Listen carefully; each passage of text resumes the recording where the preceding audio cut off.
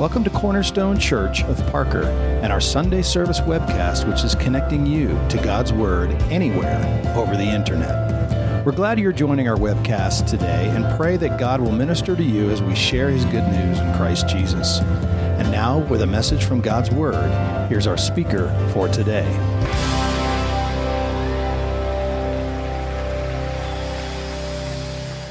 Well, good morning. How many of you glad to be in God's house today? Amen. Me as well. Man, it's so good to see you guys. You're looking good. And then again, this eye is kind of fuzzy today, so I don't know. One of you got it. Thank you for laughing. You guys are like, you're way too serious today. Way too serious. Well, we are here in this Old Testament survey. We've been in this since the beginning of 2018. And we're moving through the Old Testament from beginning to end. We've been taking these books in the Old Testament chronologically. And so you'll notice, especially lately as we're into the minor prophets, that we're not taking them in order of the table of contents as they appear in your Bible. I figured since most of the year was spent taking the books chronologically, we would continue that. And so we've in this Love Does series, it's titled Learning to Love Difficult People. It's an interesting topic because, a lot of pastors, when they set up a sermon, it's often week to week. And so, whatever he or she is going through, they kind of preach on. And so you think, oh, well, what's going on here? These sermons have been set for months. And this is the reason why I love moving through the Old Testament, because when you get to a topic like learning to love difficult people or sex or tithing or any other kind of touchy topic, it just comes up naturally, and there's not necessarily a given reason for it. And so today we continue that. I'm building on the sermons that John Wilson and Nate Tieglin had started. John, 2 weeks ago, he shared in the book of Jonah about loving our enemies. And then Nate built on that last week from the book of Hosea, talking about loving the unlovable or even the unfaithful. And what a powerful set of sermons that was. And so I continue today, and I'm talking from the book of Micah. Okay, that part of your Bible where your pages are probably stuck together because it hasn't been opened in a minute. Okay, so if you want to turn to Micah, we're going to be there. And I'm talking about speaking the truth in love today. That's a phrase that Paul uses in the book of Ephesians. And so the general idea is this. How do we confront a difficult person about their poor choices, especially when their poor choices are creating collateral damage in your life or other people's lives? How do you confront them in a way that pleases God and gives them the best chance to change? Okay? Because ultimately what you're hoping for and what you're going for is for a renewed relationship between them and God and them and you, so that you can continue moving forward together. And so we're going to learn about that. And so my question is, when have you had to confront someone about their bad attitude or actions? Were you nervous? What did you say? How'd they respond? And what would you do differently if you had to do it all over again? Those conversations are never easy. I know personally I've been the recipient of several of them. I told my wife what I had to preach about a couple of weeks ago, and she started laughing. She goes, I don't even need to study. After 15 years of being married to you, I could preach that sermon right now. I started laughing. I thought that was seriously funny. And so, yes, I've been the recipient of several of those talks, not just from my wife, but from other people, whether it be mentors or bosses or my dad. I remember one time, the only time I've ever been let go from a job, I was 20, I was 18. Just fresh out of high school, and I was hired at my Uncle Tom's factory. West Michigan, where I'm from, is famous for making furniture. And so I was working in a furniture factory, and they said, hey, we're gonna be here on Saturday for like 10 hours. And I said, I won't, and I'm gonna be at the beach. And he said, really? And so he said, I'm gonna lay you off. And I said, okay, that's fine with me. I'll go do something else. Well, I got home, and my dad, he had words for me. It's interesting how the voice of the Holy Spirit sounds a lot like Steve Jones sometimes, And so I went back to work. I was there Saturday for sure. And so I say that just to say I've been on the side of those difficult conversations. And you know what? The important thing to remember is that these types of conversations, while we dread them and we would rather avoid them, right? I mean, that's what most people do, right? They switch up their routine somehow to minimize the amount of interactions they have with this difficult person in their life. But really, I think what God wants us to see through the book of Micah is that these relationships can be, or these opportunities, these conversations can be opportunities for growth.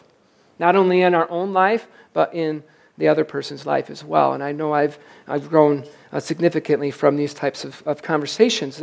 How many of you know what I'm talking about? Those conversations, yeah, absolutely. Someone once said that interactions with difficult people are like tedious encounters with porcupines. I call them pokey people, okay? You don't have a clue how to be around them without getting a quill stuck in your butt, okay? Maybe not literally, but hanging around with these people long enough, I'm sure that we would rather literally pull a porcupine quill out of our behinds than to have to continue to deal with them sometimes, right? And so we have these pokey people in our lives. And so the real issue is this, is that there are difficult people everywhere, okay? Everywhere. And difficult people tend to create difficult circumstances not only for themselves, but for everyone else around them. And so when they metaphorically or literally shoot us in the behind, okay, how do we confront them about their behavior in a way that is pleasing to God and gives them the best chance to change? And the Apostle Paul refers to this as speaking the truth in love. Well, it turns out that this difficult people are not a new phenomenon. It's not like something that just popped up. Okay, they've been around for quite a long time. In fact, today we're going to consider how an Old Testament prophet named Micah dealt with some seriously difficult people in his life. And they were not only making life difficult for themselves, but for everyone else around them, of whom Micah was one. I mean, talk about some serious collateral damage. These difficult people had brought on to everyone in that community and in that nation this massive judgment. And the Assyrian army had come and was burning towns and killing people left and right. In fact, Micah's entire town and family were destroyed. Talk about getting shot in the butt. Talk about pokey people, right? This was some serious collateral damage. And so let's check out his story together. Turn to Micah with me this morning. It's back towards the end of the Old Testament, just 7 chapters long. Probably only takes up about 5 pages in your Bible. And you turn there with me. And we're going to start in Micah 1. And I'm just going to kind of move you through. This is a little bit different setup for me today than I typically do. Usually I like to walk through something and then come back and apply it. But I'm going to apply it first and then walk you through it as we go. Okay, so we're going to walk through this entire book here. Don't worry, it's not going to take all that long. So while you're turning there, let's understand Micah, who he was, where he lived, and kind of when he lived. So Micah was a prophet to Israel and Judah. They had split into 2 kingdoms at this point. He lived somewhere right around 750 to 686 BC. Just to give you an idea of some other world events that were happening in that time, Homer began writing the Iliad and the Odyssey. Remember reading that in high school? So he was writing it about the same time Micah was ministering. And the Great Wall of China was getting built at that time. So this is when Micah lived. So I'm going to illustrate Micah's message as I go. And so I'm going to start them out right down here.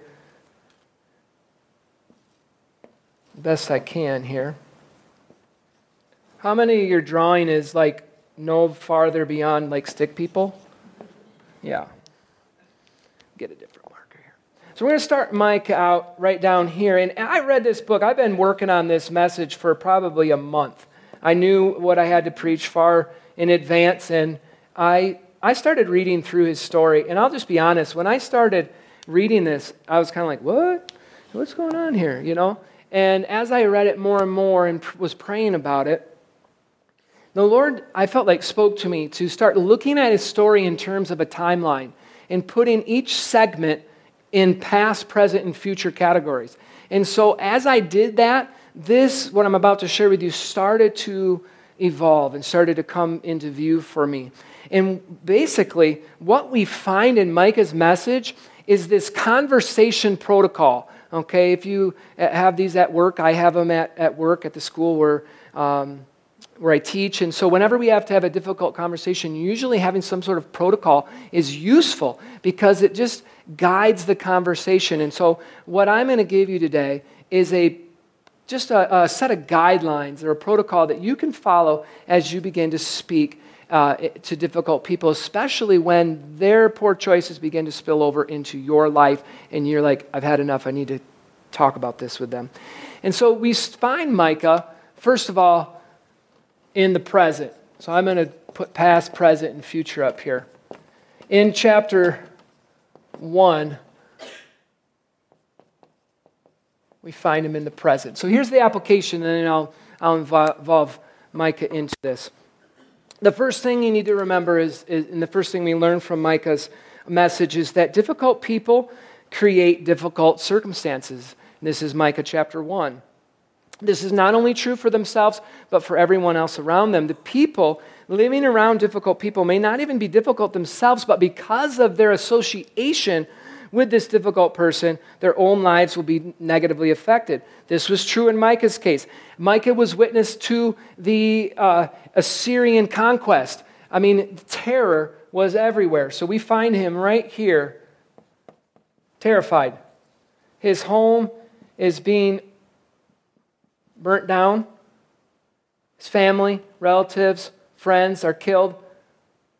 Not necessarily because he was sinning or doing anything wrong, but simply because he was associated with the people who were. And so his family, he's suffering because of other people's poor choices. And so he's terrified. He's looking around at everything that has happened. And this makes him very sad and mad. Sad mad, right? How many of you have been sad mad because of the difficult circumstances that someone else creates for you? And you're frustrated. And you're like, man, I didn't even do anything to take part of this. And their life, their junk is spilling into my life. Quit it, right? And this is exactly where Micah is. Micah is actually lamenting in chapter 1 and showing how frustrated and sad he is by their poor choices. And so how did he and how do we stop the damage from progressing further?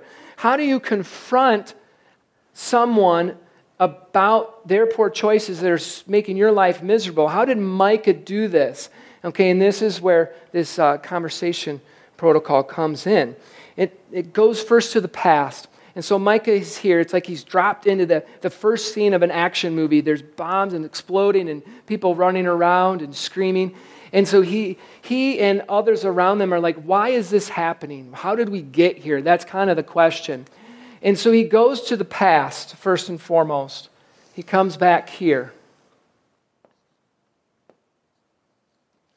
He comes back to the past.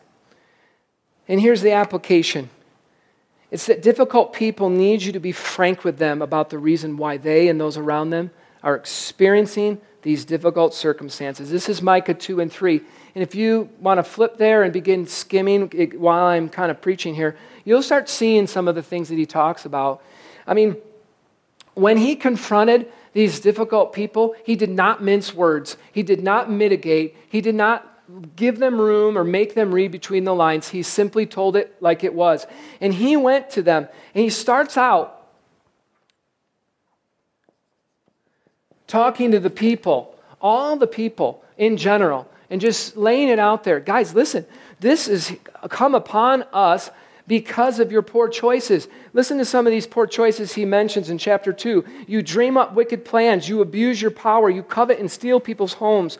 You walk around proudly. And you know what? You don't want to listen to convicting preaching. You want people, it literally says you want people to preach about beer and wine. He mentions that in chapter 2, or verses 6 and 11. You want people to preach and anything that supports the lifestyle that you're in. This is how you've gotten here. And the same is true for us. when we're confronting someone, especially when their poor choices are spilling into our life, we need to go to them and just spit it out. Be right to the point. No mitigation. Tell them truthfully, but without mincing words. Why they are where they are. This is the only way to cut through that self-deception. See, these people, you'll read in chapters 2 and 3, they don't think they have a problem. They don't think anything's wrong. They're complacent in that. In fact, they say, God is okay with what we're doing. He's okay with what we've been, all the poor choices we've been making. And he goes on to say, no, he's not. And he has to get right to the point. And the same is true for us. And so, in the midst of this confrontation, you'll see me go over this several times, and hopefully it helps you sink in. So we find ourselves sad and mad. Someone's poor choices are spilling into our life, making our life miserable. We have to go, we confront them. We get right to the point. We tell them why this is happening. But even in the midst of our confrontation, this is key. Even in the midst of our confrontation, difficult people need us to remind them that despite their sinful and selfish past, there's still hope for them. Despite their sinful and selfish past, Micah came to them in chapter 4. Let me add those chapters here. This is 2 and 3. This is 1. He goes all the way up to the far future. He goes way into the far future and he says, listen, despite all of this sinful and selfishness, there is still hope for you. God has a plan for you. This is Micah 4.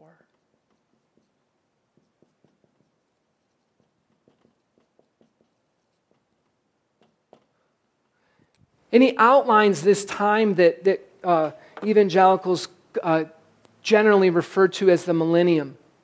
And he talks about how God has peace for you. He has prosperity for you. He has all these wonderful things. In fact, he goes on to say, there's no more war and there's no more poverty. There is this very bright future ahead of you. And at the center of that bright future is Jesus during his second advent. And so I looked at this as the Lord was showing me this, and I thought, how wonderful when we are experiencing these negative consequences from someone else's poor choices, and we go and we confront them, even though in the midst of our confrontation, we need to give them a glimpse of their future, of what it could be, that there is hope for you despite your poor choices in the past, despite your sinfulness, despite your selfishness, and despite the current set of circumstances. God has wonderful things for you. There is hope. Someone said that optimism, a person's belief that tomorrow will be better than today, is the faith that leads to achievement and that nothing positive can be achieved without this hope. You see, hope is the only thing that can pull a difficult person from a destructive lifestyle. And this is where the love part of speaking the truth in love comes in. Okay? Because when you confront difficult people with the truth but don't do so in love, then you give them no hope and therefore no reason to change. Do you understand what I'm saying? Without hope, there is no reason to change. Instead, your condemnation causes their hearts to further harden. And so while your intent is good, the consequences of your actions are bad. You're speaking the truth, but it's leading to opposite consequences. You see, confrontation without love is condemnation. Confrontation without love is condemnation. And can I just share something with you? Condemnation never changes anyone's life. What's that verse in Romans chapter 8? What does Paul say? Verse 1. And therefore there is now no condemnation for those that are in Christ Jesus. Jesus did not condemn you into the faith. He loved you into the faith, did he not? He said that we only know love because he first showed us love. He loved us, Paul says, when we did not even love him. That he laid down his life for us and took upon himself the burden of our sins. He loved us into the faith. He did not condemn us because he knows that condemnation never changes lives. He modeled this. Perhaps the most powerful example in the New Testament is found in John chapter 8. Could you just flip there with me? John chapter 8, verse 1. Very familiar story. John chapter 8, verse 1. We find Jesus in the street, out with people. It's just a regular day until the Pharisees show up with a woman they caught in the act of adultery. And they bring her and they throw her down right in front of his feet. And they got this test prepared. They're trying to catch him in something. You see, the woman was sinning. And both the Pharisees and Jesus confronted her, but the Pharisees did so without love. Right?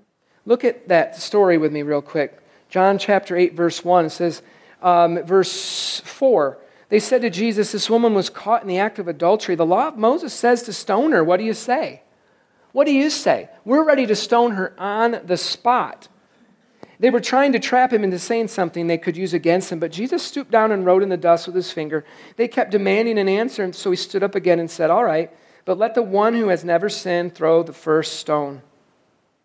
And then he stooped down again and wrote in the dust. And when the accusers heard this, they slipped away one by one, beginning with the oldest, until only Jesus was left in the middle of the crowd with the woman. Notice that the Pharisees' condemnation did not change the woman's life. Now look to Jesus. Then Jesus stood up again and said to the woman, where are your accusers? Didn't even one of them condemn you? No, Lord, she said. And Jesus said, neither do I. Go and sin no more. Go and sin no more. So Jesus, in a way only he really could, he confronts the woman about her behavior, but he does so in love. And that led to, we're assuming, a change in her life. You see, and it's the same thing that gives the person hope when we have to confront them. It's the same thing that gave Israel hope when Micah confronted them. See, hope is built on chances to change, is it not? Hope is built on chances to change. And Jesus, when he confronted that woman, and Micah, when he confronted Israel, and when we have to confront someone, when their poor choices are making our lives miserable, we have to give them hope, because hope is a chance to change. Remember, what is our ultimate goal? Our ultimate goal isn't to put them in their place. Our ultimate goal is to help them renew their relationship with God and our relationship with them. Correct? It's this restorative goal. And so if that is truly our hope, then we have to give them a chance to change. How many of you are following me so far today? Following me. We're going to take a 5-minute stand, stretch, and share break, and then we're going to come back to the back half of Micah's message. Here's what I want you to share. And there's a reason for this. I'm working on how I can integrate this better into maybe a workshop or just a kind of a one-day event for us. But one of the most critical skills that you and I can master as Christians is the ability to share our testimony in about 2 minutes. Concise sharing of our testimony. And I'll tell you why this is important to our what we're talking about today. So here's some questions to guide you. All right? I'm going to give you 1 minute to find someone to talk to, okay? Maybe somebody from this side of the church, the other side of the aisle, okay? Right? When did you make Jesus the leader of your life? How old were you? Where were you? And what did you do? And how did you know that your relationship with God was right? What sense of confidence did you have? Now, if you're here today and you're just kind of checking out the faith in Christ and you don't have a testimony, that's okay. I think, personally, it would be really good for you to hear a couple testimonies and just hear about the wonderful things that God has done in people's lives. It may help you in your personal choice as well. So I'm going to have you stand up. They're going to give us a beat back there, okay? Stretch out a smidge and go find someone to share these questions. We'll leave them up on the screen so you can refer to them, okay? Let's go.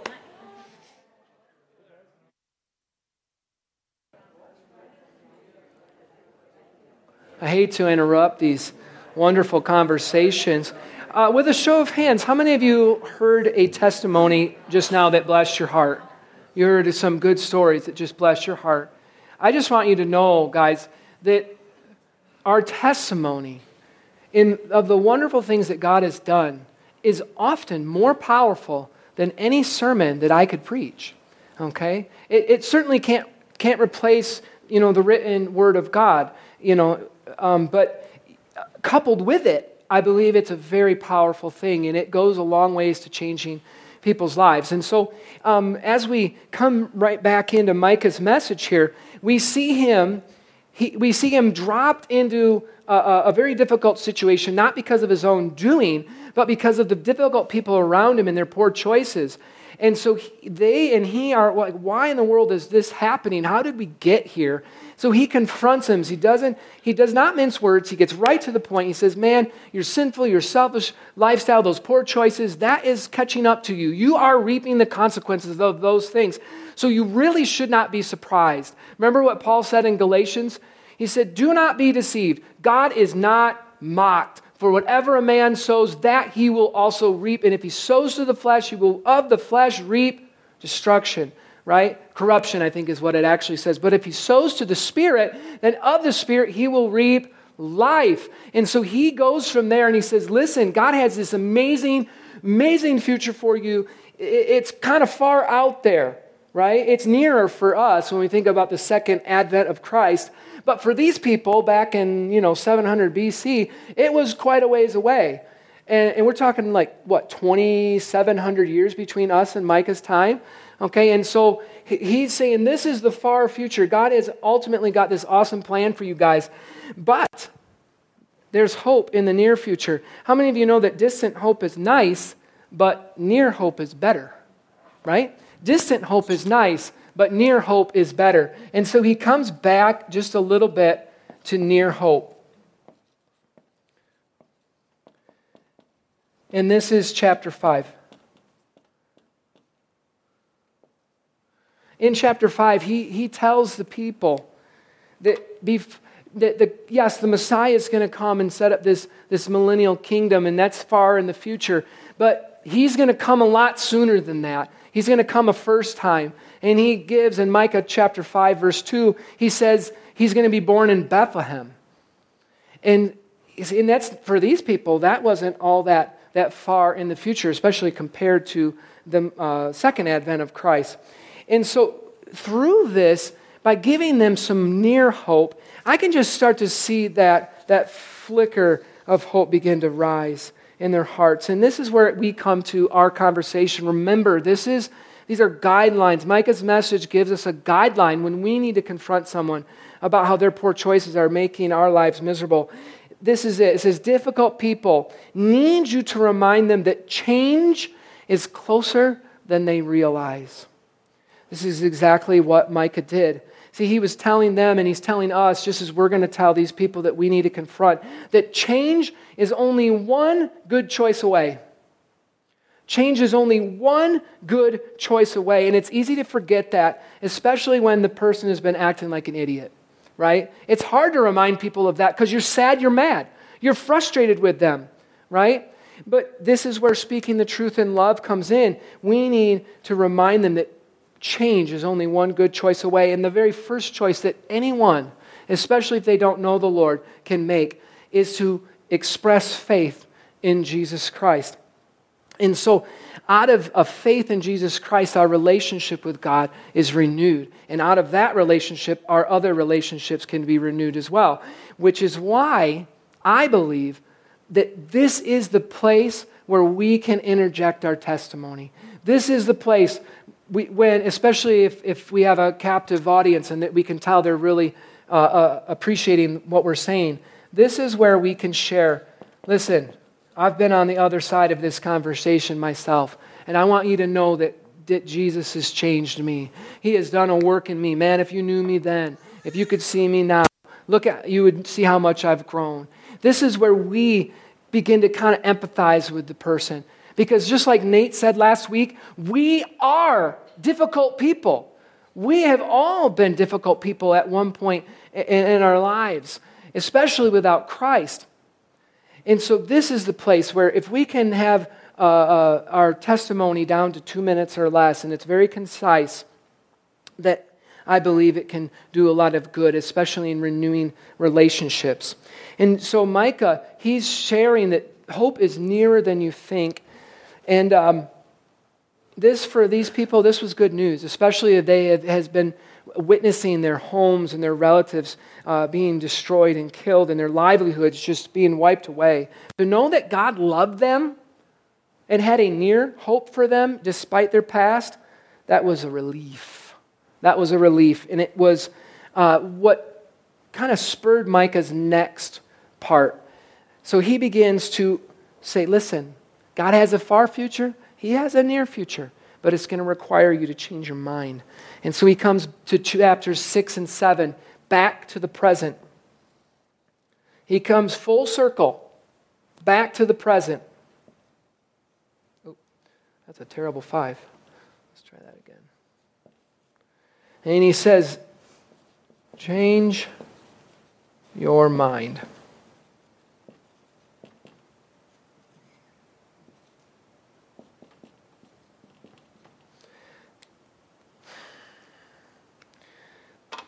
Difficult people need you to help them take first steps into their new reality. Because they're going to be overwhelmed as they begin to realize, oh man, I did make some poor choices. And wow, I really want to move in the direction that you're telling me. God has this hope, this future for me. Change is only one good choice away. They'll be overwhelmed. They won't even really know where to start. And it's your job, just like it was Micah's job, to help them take their first steps, okay? And here's why I talk about changing your mind, because change becomes dynamic when it becomes specific, okay? Vagueness breeds confusion and causes change to stall. So you have to get specific in your recommendations, just like Micah did. And when we look at chapter 6 and the first part of chapter 7, you will find that his first steps start in people's homes. The first step to changing your mind begins in a person's home, in that difficult person's home. It begins there and it flows out into their business. Those are the two things that he says. He says, listen, no more lies. He tells them, speaking to the difficult people, and just like we're going to have to do, listen, you want that future? You want to have a change in your life? Then no more lies. No more pretending like everything is all right, because it's not. Do you know what I'm saying? If you've been there and if you've had this conversation with someone, then you know that this is the biggest hurdle. To get them to tell the truth and to take responsibility for their situation is huge. Even though it's obvious to you, for them, it's a big, big deal. And so Micah comes to them back to the present, and he says, listen, change is not easy, but if you tell the truth and you take responsibility and you begin in your home with the people that are closest to you, things will begin to get better. They will begin to move towards that future, both near and far, that God has prepared for them. And so as he is finishing up the conversation, he moves from here, and this is key for us. And I love this. I didn't go into this study trying to discover these things. I didn't pull this out of a book. This is just things that the Lord kind of showed me as I studied. I'm going to go just like this. He goes back to the future. That's funny. Back to the future, except he's not with Marty McFly. He goes back to the future, and he tells them, listen, God will or has forgiven you. God will or has forgiven you. If they repent, if they're there and saying, man, I have been an idiot. I have made mistakes. I am making life difficult for other people. Lord, I apologize. And they're apologizing to you. That is a perfect time to remind them that God has forgiven them and that He will help them change.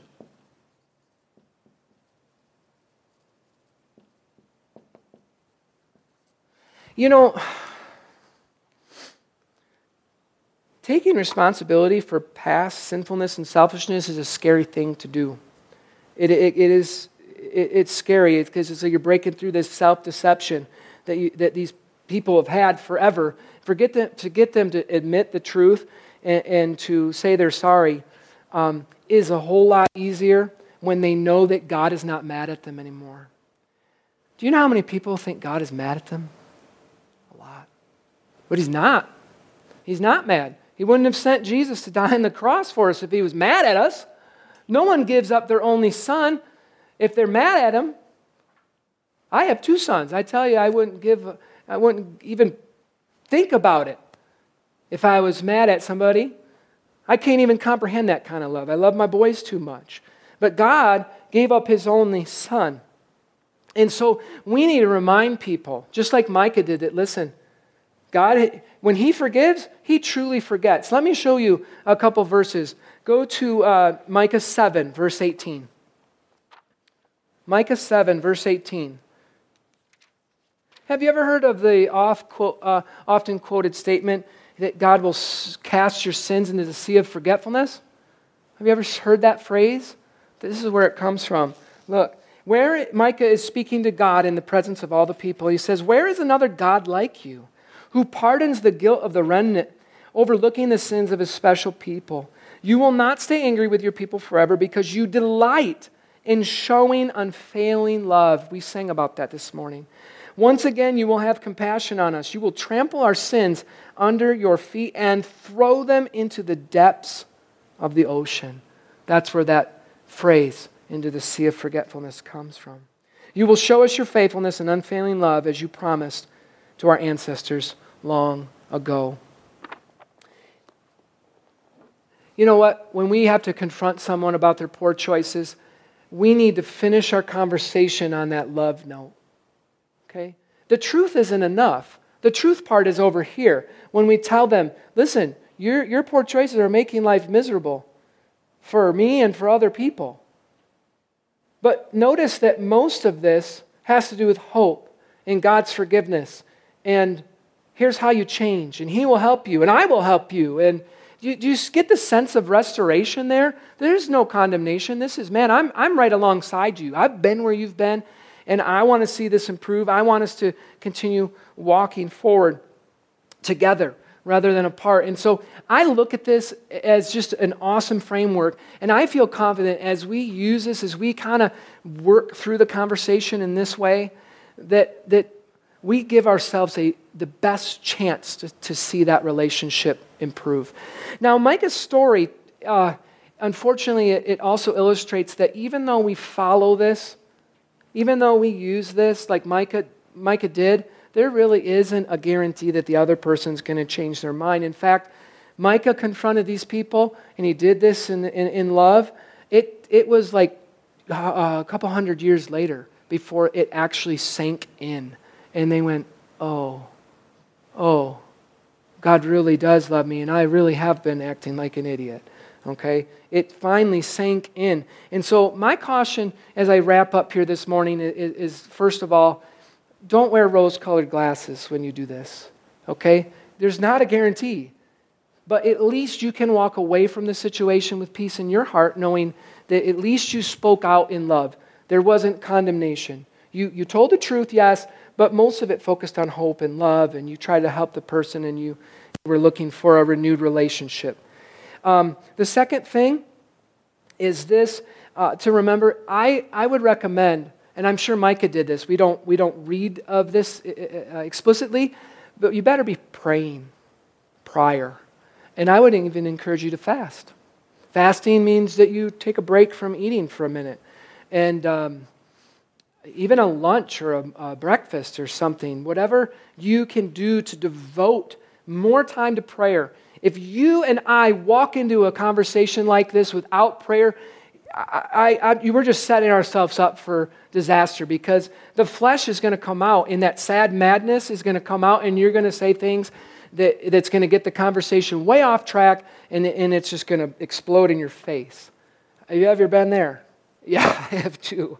And so we need to make sure that we are praying and even fasting prior to this. You know what? Lastly, I'm here to assist you guys. And what that means is, you know what? If you're here and you're like, man, Pastor Mike, this is really relevant. I need to have a conversation like this with my spouse or my son or my daughter or someone at work, my boss or my employee or someone in the community or a friend or somebody.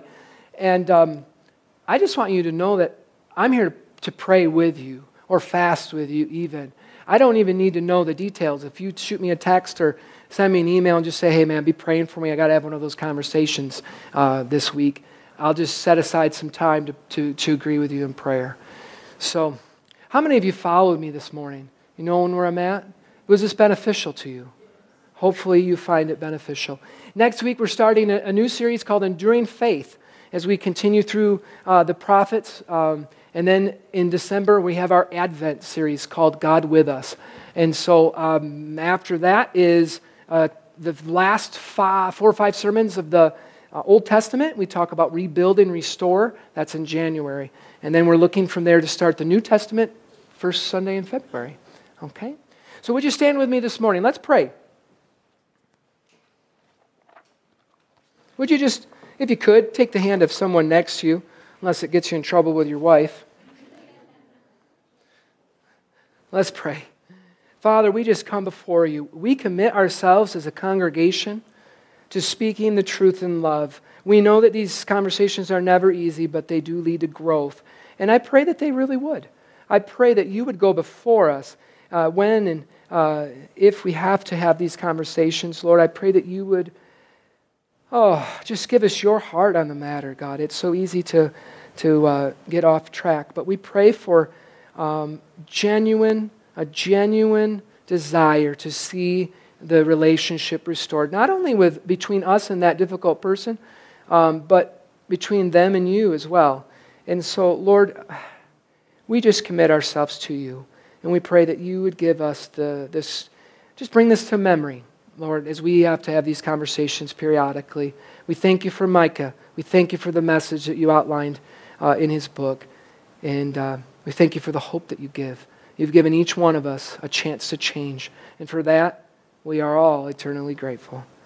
And we thank you, Lord, in Jesus' name. Amen.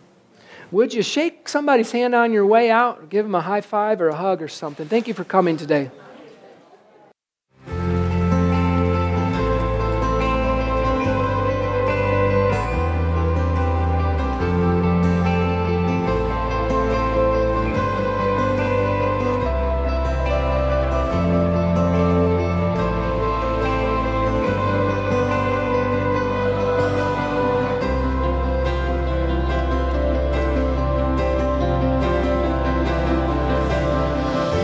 Thank you for listening to this Sunday service webcast from Cornerstone Church of Parker in Parker, Colorado. We hope that His truth has enriched your life and inspires you to greater works in God's kingdom. We invite you to worship with us in our Sunday morning service or join in our other ministry events posted on cornerstonechurchofparker.org. Cornerstone Church, built on the firm foundation of Jesus Christ and connecting people to God, each other, and to our world.